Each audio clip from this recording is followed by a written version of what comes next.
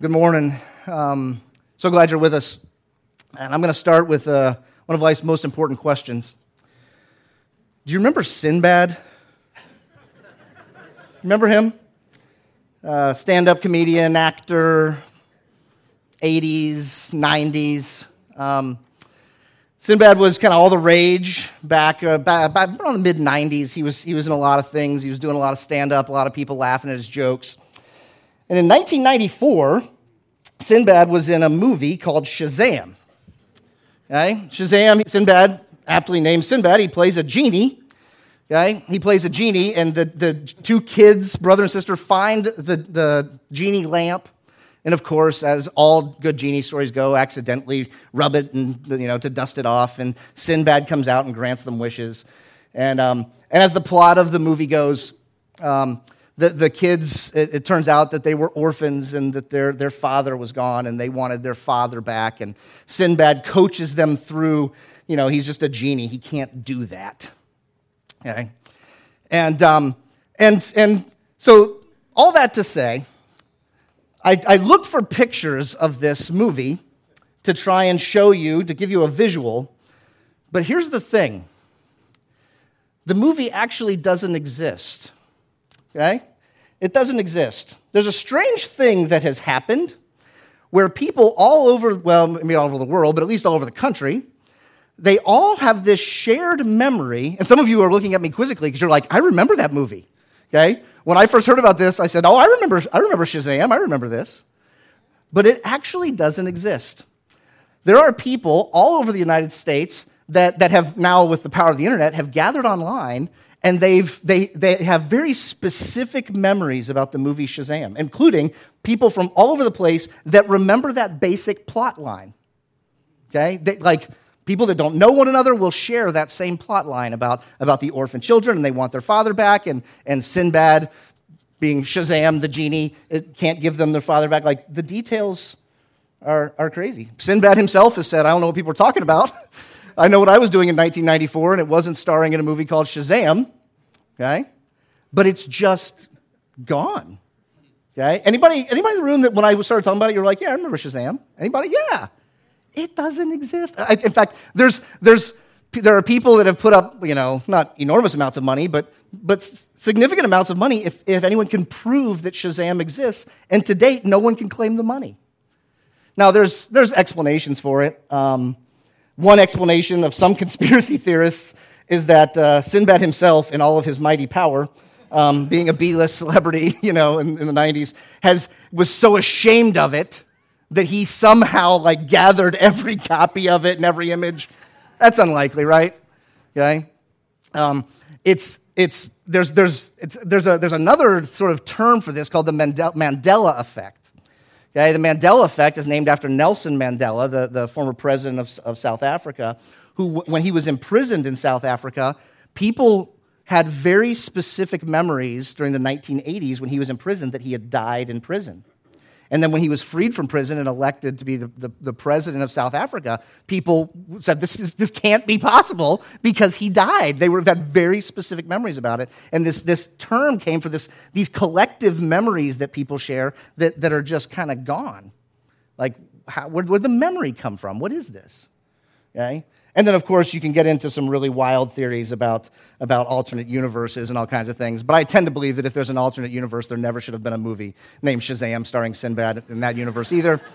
But the most likely one, and I didn't pull an image just for the sake of time, but the most likely one is that in 1996, Shaquille O'Neal starred in a movie called Kazam, where he is a genie, and he grants wishes to a kid. Okay? So the most likely explanation is that somehow in people's minds, the different things about Sinbad have been merged into this movie. Okay?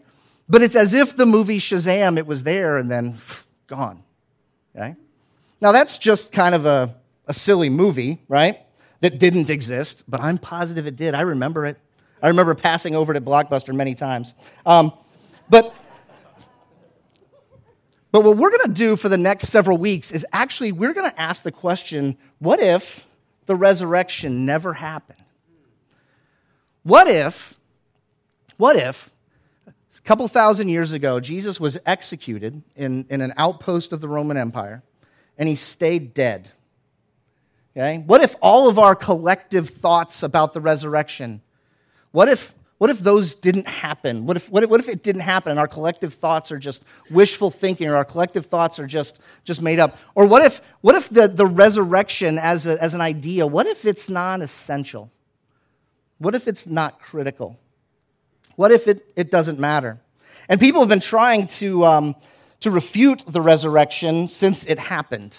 Actually, in Matthew's Gospel, in chapter 28, the guards who were guarding the prison when Jesus was raised from the dead, they were stunned and startled, and they went to the Jewish leaders. And this is what it says in Matthew chapter 28. It says, "While they were going, behold, some of the guard went into the city and told the chief priests all that had taken place, the earthquake, the light, the angels. And when they had assembled with the elders and taken counsel, they gave a sufficient sum of money to the soldiers and said, 'Tell people his disciples came by night and stole him away while we were asleep. And if this comes to the governor's ears, we will satisfy him and keep you out of trouble.' So they took the money and did as they were directed.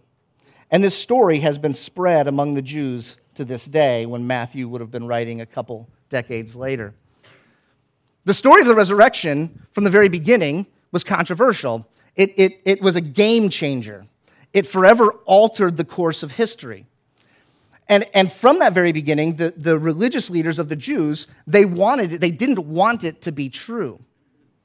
But yet they didn't have an explanation for it, and so it was known amongst the people that they had paid these guards, they had paid the witnesses to it to say that it didn't happen. Well, what we're going to do is we're going to actually take a look at 1 Corinthians chapter 15 for the next 3 weeks. If you've got your Bible and you want to turn there, 1 Corinthians 15. And this question, it was so important, even in that first century, that Paul, when he writes to the church in Corinth, he spends a lengthy section of his letter to the church in Corinth talking about the reality of the resurrection. What difference does it make? What if it didn't happen? What if there's no such thing as the resurrection of the dead? And Paul's writing to this church in Corinth because in the city of Corinth, it was a shipping city, a sort of a sailor city. It was a major city. Economically, it was very important. And there were all kinds of people from all over the world who gathered there. And in the city of Corinth, it was a place where a lot of false religions had gathered. But they also had sort of a duality of body and spirit. And so they had ideas, and one of those ideas was simply this: dead means dead, and it stays dead. They didn't have a concept for a bodily, physical resurrection. Okay? That idea didn't exist to them. It was something that they would have dismissed out of hand.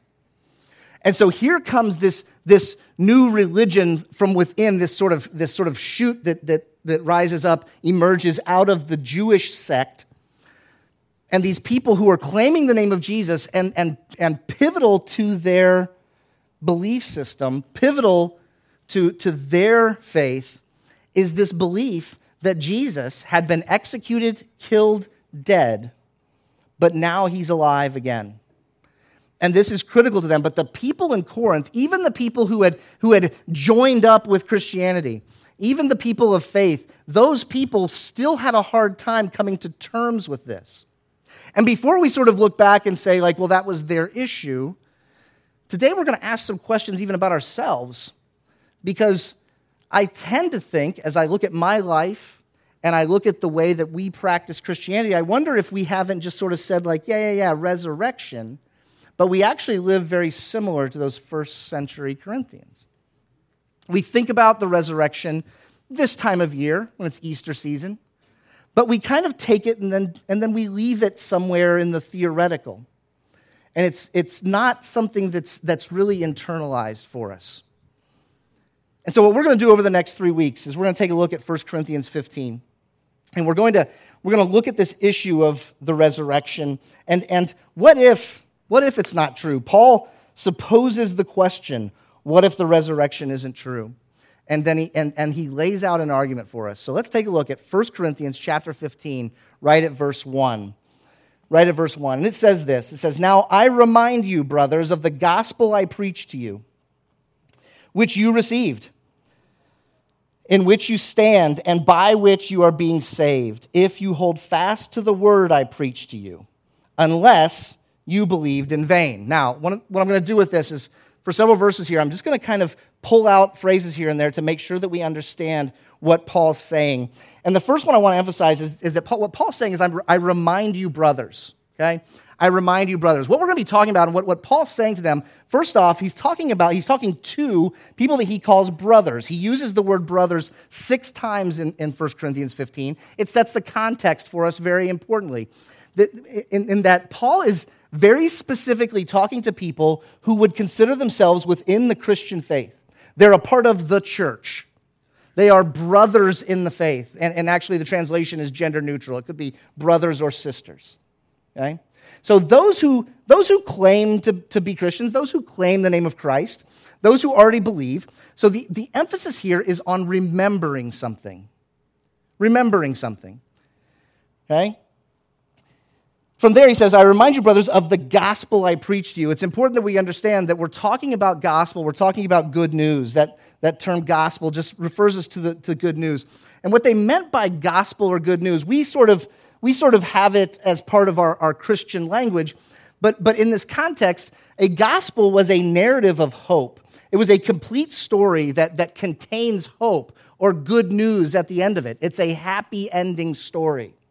But it's not just a story that stays out there. It's actually like a meta-narrative. It's a narrative that explains my story, a story that I can make sense of my own story because of this story. All right? So he says, I remind you, brothers, of the gospel I preached to you, which you received, in which you stand, and by which you are being saved. Okay? You are being saved. Now, this ought to strike us as a little unusual, right? Because he's talking to brothers and sisters in the faith. He's talking to people who were sort of already in the tribe. But he's reminding them of something that he preached to them, that they received, and in which they stand. But then he says, by which you are being saved. It's a present continuous language. It's happening right now. You are being saved. And it stands not, I won't say in contrast, but in complement to our ideas about salvation. We tend to think of salvation as a turning of the page or a line that we cross. So that a conversion. I went from one thing to another, and salvation is that. Paul's not arguing that it's not. He's saying that they received it. Okay? They received it. But he is saying that it's something that is ongoing. It's ongoing. And so what he's saying about this gospel is that this gospel, this good news, it's an instrument of what God is doing in our lives. God's using it as a tool in our life to do something that he refers to very, very vividly, very pointedly there as salvation. That we are being saved by this gospel. Not like, yes, I did. Saved is not something, in this context, what Paul's saying is it's not something that I did and I've now moved past. It's something that I am now in the midst of as a brother or sister in Christ. And so he says, you are being saved, and then he says this if, right? If you hold fast to the word I preach to you. If you hold fast. So he makes this statement. Just try to follow his argument, and forgive me for doing this just line by line, but I think it's important that we set this up and understand Paul's premise and what he's going to say about the resurrection, about the gospel. Because he's telling us that brothers and sisters in Christ, we have this good news, this gospel, and it's this gospel that is saving us. It's saving us. If we hold fast to it, if we latch on to it, if we retain it. Remember where he started? I would remind you to hold tightly to this. Hold fast to it, like glue it to your hands. Don't let it out of your sight. You with me still? All right, if you hold fast to the word I preached to you. And then he says, unless you believed in vain. Now, he's going to use vain a couple times in this section. Actually, we're going to translate 2 different words as vain in this section. Okay? But he says, unless you believed in vain. And vain here is a word that means sort of like without effect. Like it's not something that is pointless. It's something that is true, but it has no impact or no effect. Let me give you an example, okay? I believe that a diet of French fries and ice cream is going to lead to an early demise. I believe that. And yet, I usually get my daily dose of French fries and ice cream, okay? It's similar to what Paul's saying here. He says, look, you can accept the gospel, but if you don't hold fast to it, if it doesn't move from facts that I accept to something internal, it's kind of like my belief that a diet of ice cream and French fries is going to lead to an early demise. Like, it has no effect. It has no impact on my life. It's true. It's true. But that belief is in vain. It has no impact. Okay? So forget for a minute. Forget ice cream and French fries. Sorry, I know. Like, it's almost lunch-ish. Okay? Brunch-ish. But move it from French fries and ice cream into the gospel. What Paul's saying is if I hold the gospel out here and I say, it's true, I accept it, okay? He's not in this argument, he's not saying that doesn't make you one of us, Christians, but he is saying it has no impact on your life. It's ineffectual. It's sort of meaningless, okay? And that's where he starts this whole section. That's where he starts this whole section. He goes on, look at verse 3. He says, for I delivered to you as of first importance what I also received. So Paul says he delivered something to them, okay? He delivered what he also received. This is also important in this message because what Paul is saying is this. He's saying the gospel that Paul's about to share, the good news, this story, he says it didn't originate with me.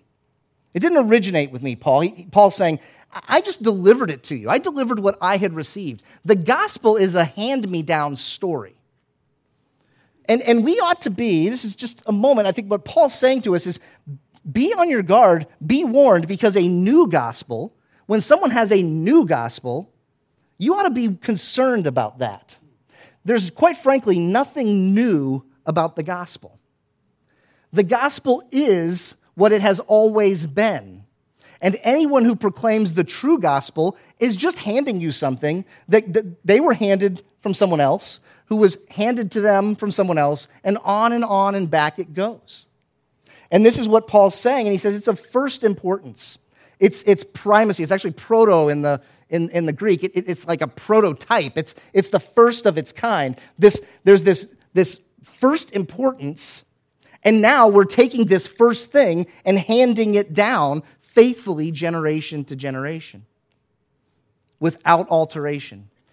The gospel, he's saying, is not an evolving story. It's not a narrative that's changing and shifting. And I do believe it's important for us to catch this because please hear me straight, there are gospel narratives that are alive and well in Western culture that are going to be different from what Paul shares here, that are a component part of the gospel, but they've elevated something to the only thing. Perhaps it's moral uprightness or moral fidelity, faithfulness. That's the gospel. Well, moral fidelity and moral faithfulness is a function of the gospel, but it's not the gospel. It also could be power. I hear this one a lot in today's messages, that the gospel is a story of the powerless being put into power by God. And while I would tell you that is a part of what's going on, that's not the gospel that Paul's going to present. Be on your guard. Be on your guard because a new gospel is a false gospel. There is nothing new about this gospel message. This is what Paul's telling us. He's saying, what I handed on to you, I had received from others. What I handed on to you, I had received from others, and I'm passing it down as the most important thing of first importance. So look at what he says. Keep reading there in verse 3. This is the gospel message, that Christ died for our sins in accordance with the Scriptures. that he was buried, that he was raised on the third day in accordance with the Scriptures, and that he appeared to Cephas, or Peter, then to the 12. This is the gospel statement as Paul presents it. He says, this is the one. This is the authentic one that you ought to be able to recognize. It contains three important parts. But these three important parts, he's arguing, they line up with the rest of the Scriptures, with all of the rest of the message of Christ. They are these three things. Christ died for our sins. Christ was buried and was raised. And Christ appeared in the flesh. These are three component parts that are critical to our understanding of the gospel. Christ died for our sins. Christ was buried and raised. And Christ appeared to people in the flesh.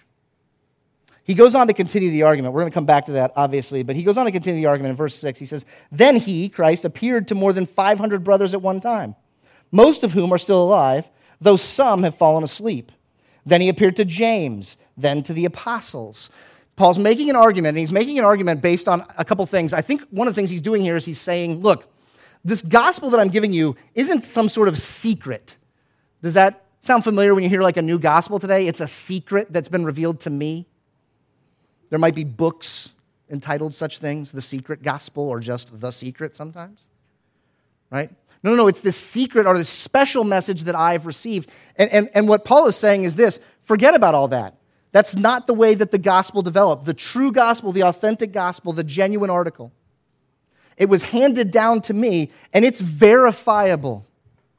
I think even his argument here where he says, look, some of these people, not some of these people are still alive, though some have fallen asleep, some have died. They witnessed it. I think the challenge is this. Sort of like there's a challenge right now, like can anyone provide evidence of a 1994 movie with Sinbad called Shazam? And I would say on that similarly, beware if you see something that seems legitimate, it's probably a fake, okay? But in this case, what Paul is saying is check. You can check this story. There are people in this first century context, there are people walking around who saw Jesus alive, who know he was buried and dead, and who saw him alive again. It's verifiable. This is his argument in that context. It happened. He mentions James. It doesn't give us the specific James.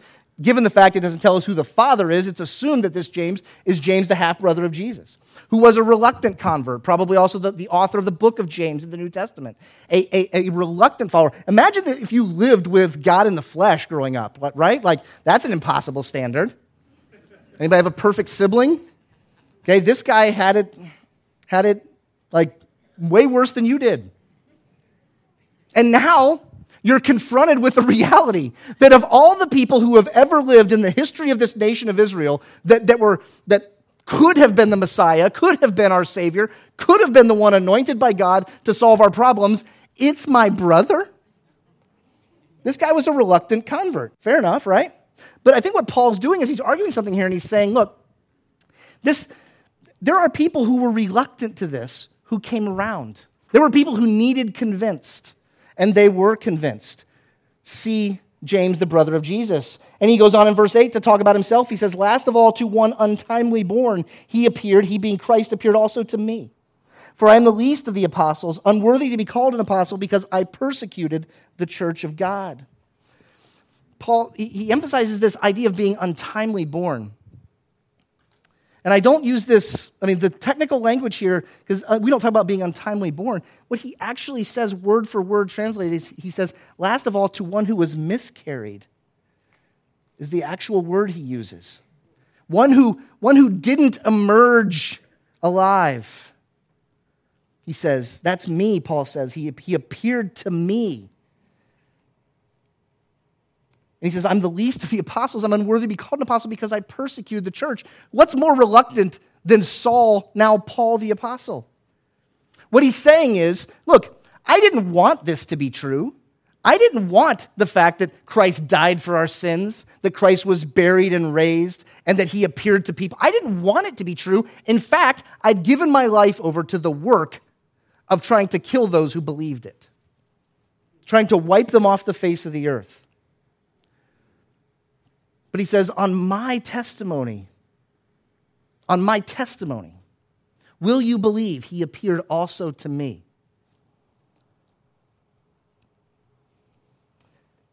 And he wraps it up. Look at these last couple verses. Verse 10. He says, but, remember, I'm the least of the apostles. I persecuted the church.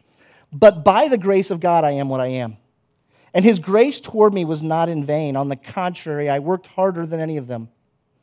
Though it was not I, but the grace of God that is with me. Whether then it was I or they, so we preach, and so you believed. You see what's repeated over and over again? This gospel message. Here's what Paul understood.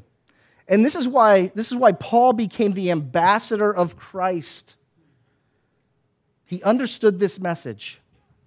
That this reality about Jesus, it produces grace.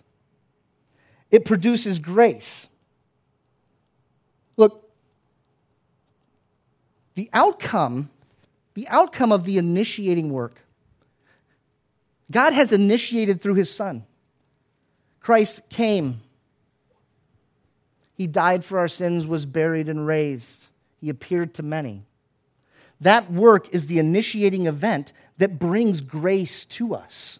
You see, what Paul understood, I didn't want it to be true. I didn't want it to be the case. I did everything I could to try and stop this message in its tracks. If there's someone who doesn't deserve grace, Paul says, it's me. In other places, here he calls himself least of the apostles. In other places, he says that he's the chief of sinners. This was his understanding. I've done everything I could that would keep me from being able to receive the love of God, and yet, because this gospel message is true, I receive grace. Grace is the outcome, this deep, abiding grace of God's favor resting on us. And then he uses this phrase again that, again, we translate as vain. He says, I am what I am, and his grace toward me was not in vain. It's a different word. It's a different word. Instead of without effect or ineffectual, the first vain, this one actually means worthless or empty belief. Like it's a meaningless belief.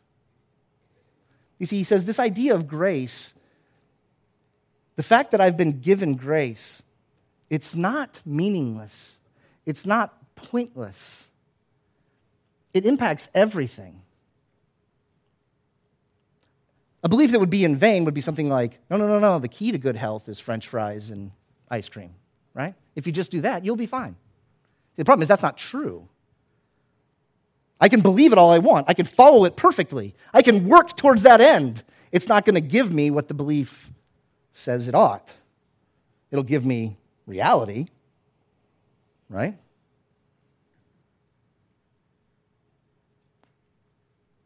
So Paul's argument here, his argument is that the gospel matters, and it doesn't just matter as some sort of fact that's out there. It doesn't just matter as some sort of like, I can nod my head and agree with it. The gospel matters in that it impacts my life. He goes on to say, all of my work, I work and work and work, but even that work is driven by the grace of God. Everything I do is driven by the grace of God. So what about us? What about us? We have cultural baggage that we bring to these ideas. And I just want to share something with you because I think there's just a short little clip here that will stand in contrast to God's grace that'll help us understand some of our cultural baggage. Hello, everyone.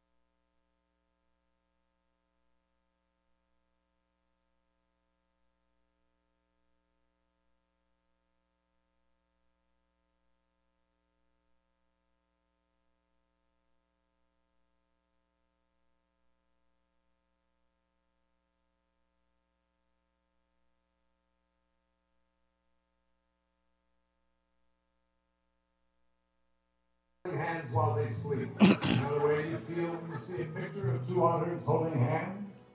That's how you're going to feel every day.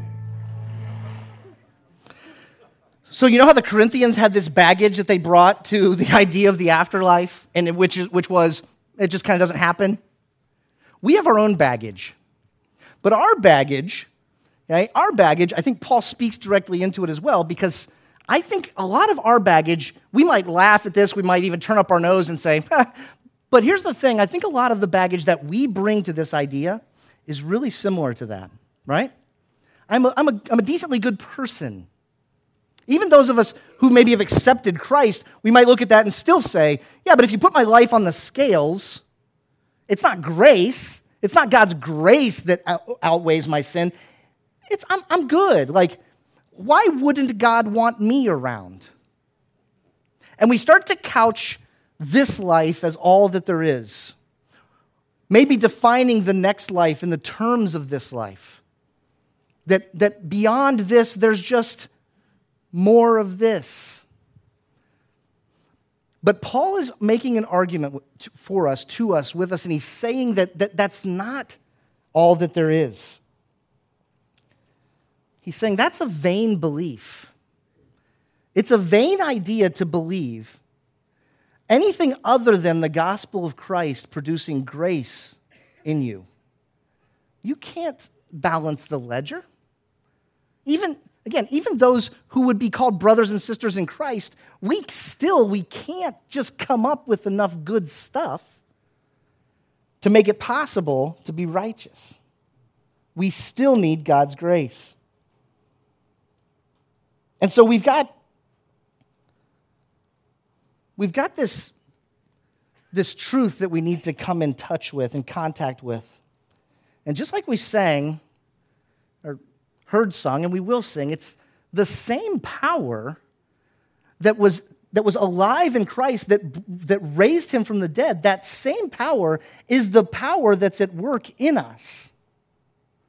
Look at the way Paul writes to the church in Philippi, Philippians chapter 1. He says, went too far. I am sure of this, he said, that he who began this good work will bring it to completion on the day of Jesus Christ. That there's a work that has been begun in us, and it will be brought to completion. It's the same power that's at work in Christ, and the gospel is at work in us. He writes to the church in Rome, and there's some big words here, but hang with me because I want to make sure we catch this big idea.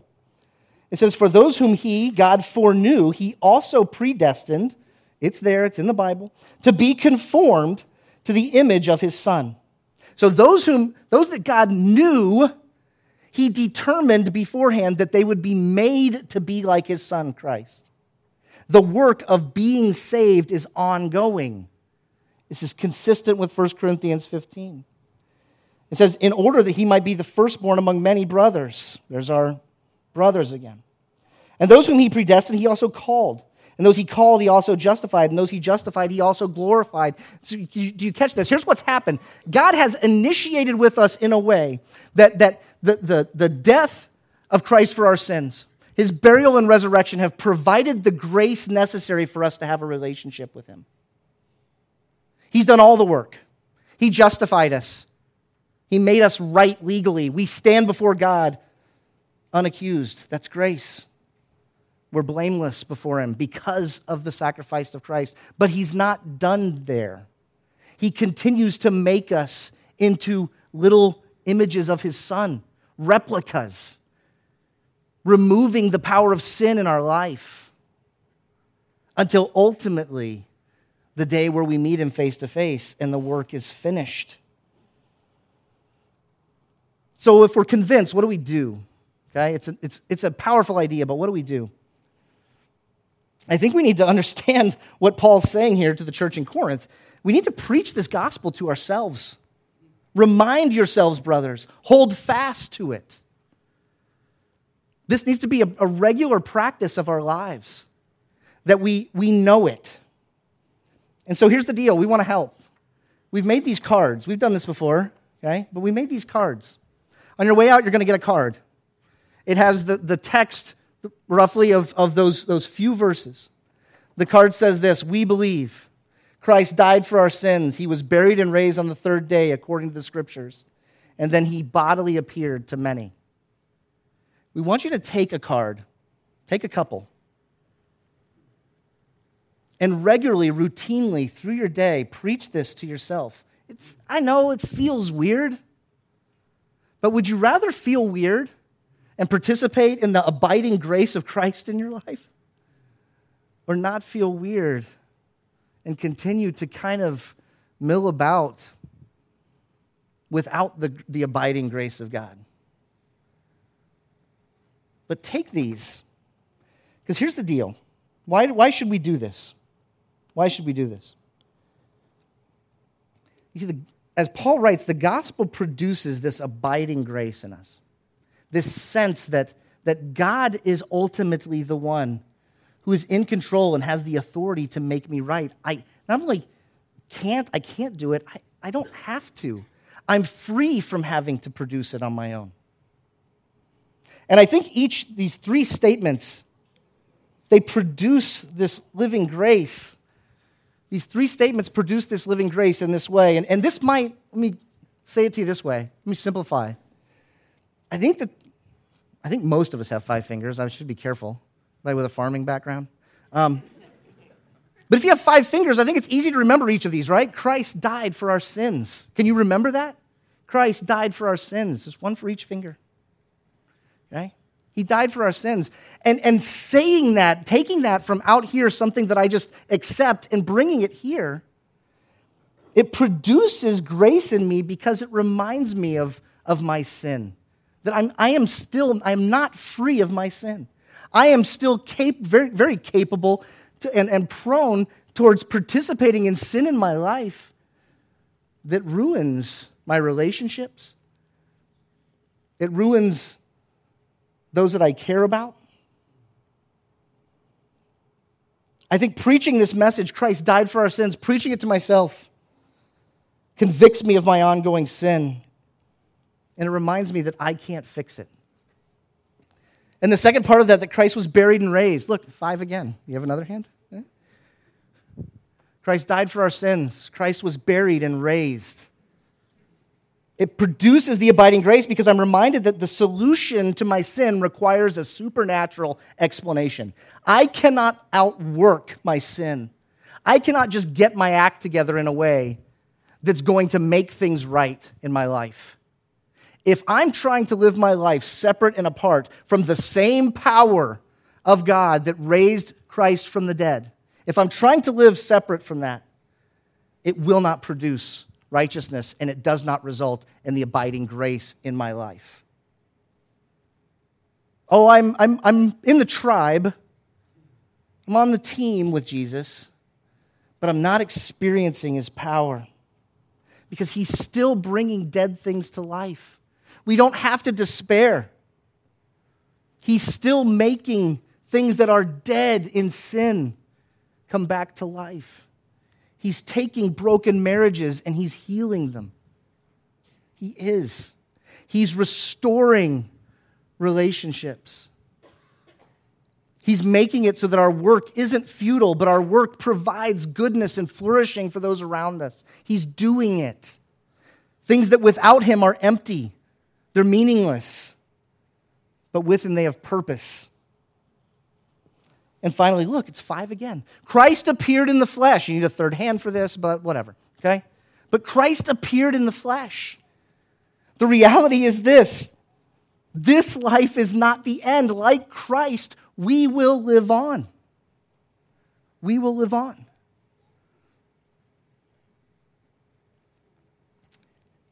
And I would add to this, one thing that this should remind us of, it should make us aware of, is that in some ways, we are now the flesh of Christ appearing to others. We are the body of Christ. We take his resurrection. We take his sacrifice for sin to others.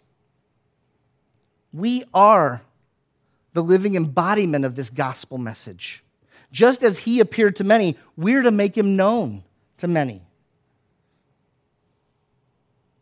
So I'm going to invite the band back up to close this. And we're going to sing the song that they finished with again. And I would invite you, don't blow this off. Take a card this week. Don't ignore it. Don't ignore it because it might feel awkward or overly simplistic. But all week, repeat that creed. Take that truth that Christ died for us. He was buried and raised, and he appeared to many. Take it from out there and bring it here. Make it your own. Internalize it. Bring it to life in you. I know I complain, and I hear others complain on a regular basis that we just don't feel like we're experiencing the power of Christ. And I want to invite us into an opportunity over these next several weeks to do the thing that Paul said. Remind yourself of this gospel. Preach it to yourself. Put it in front of your eyes so that it becomes automatic. In just a second, I'm going to pray, but will you say it with me? Will you say it?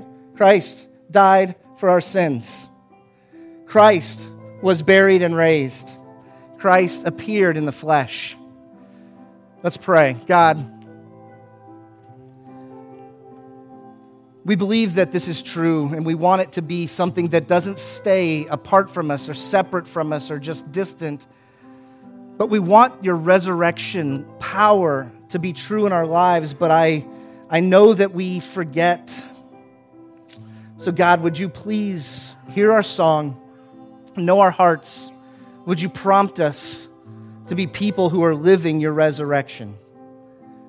And we pray it in Christ's name. Amen.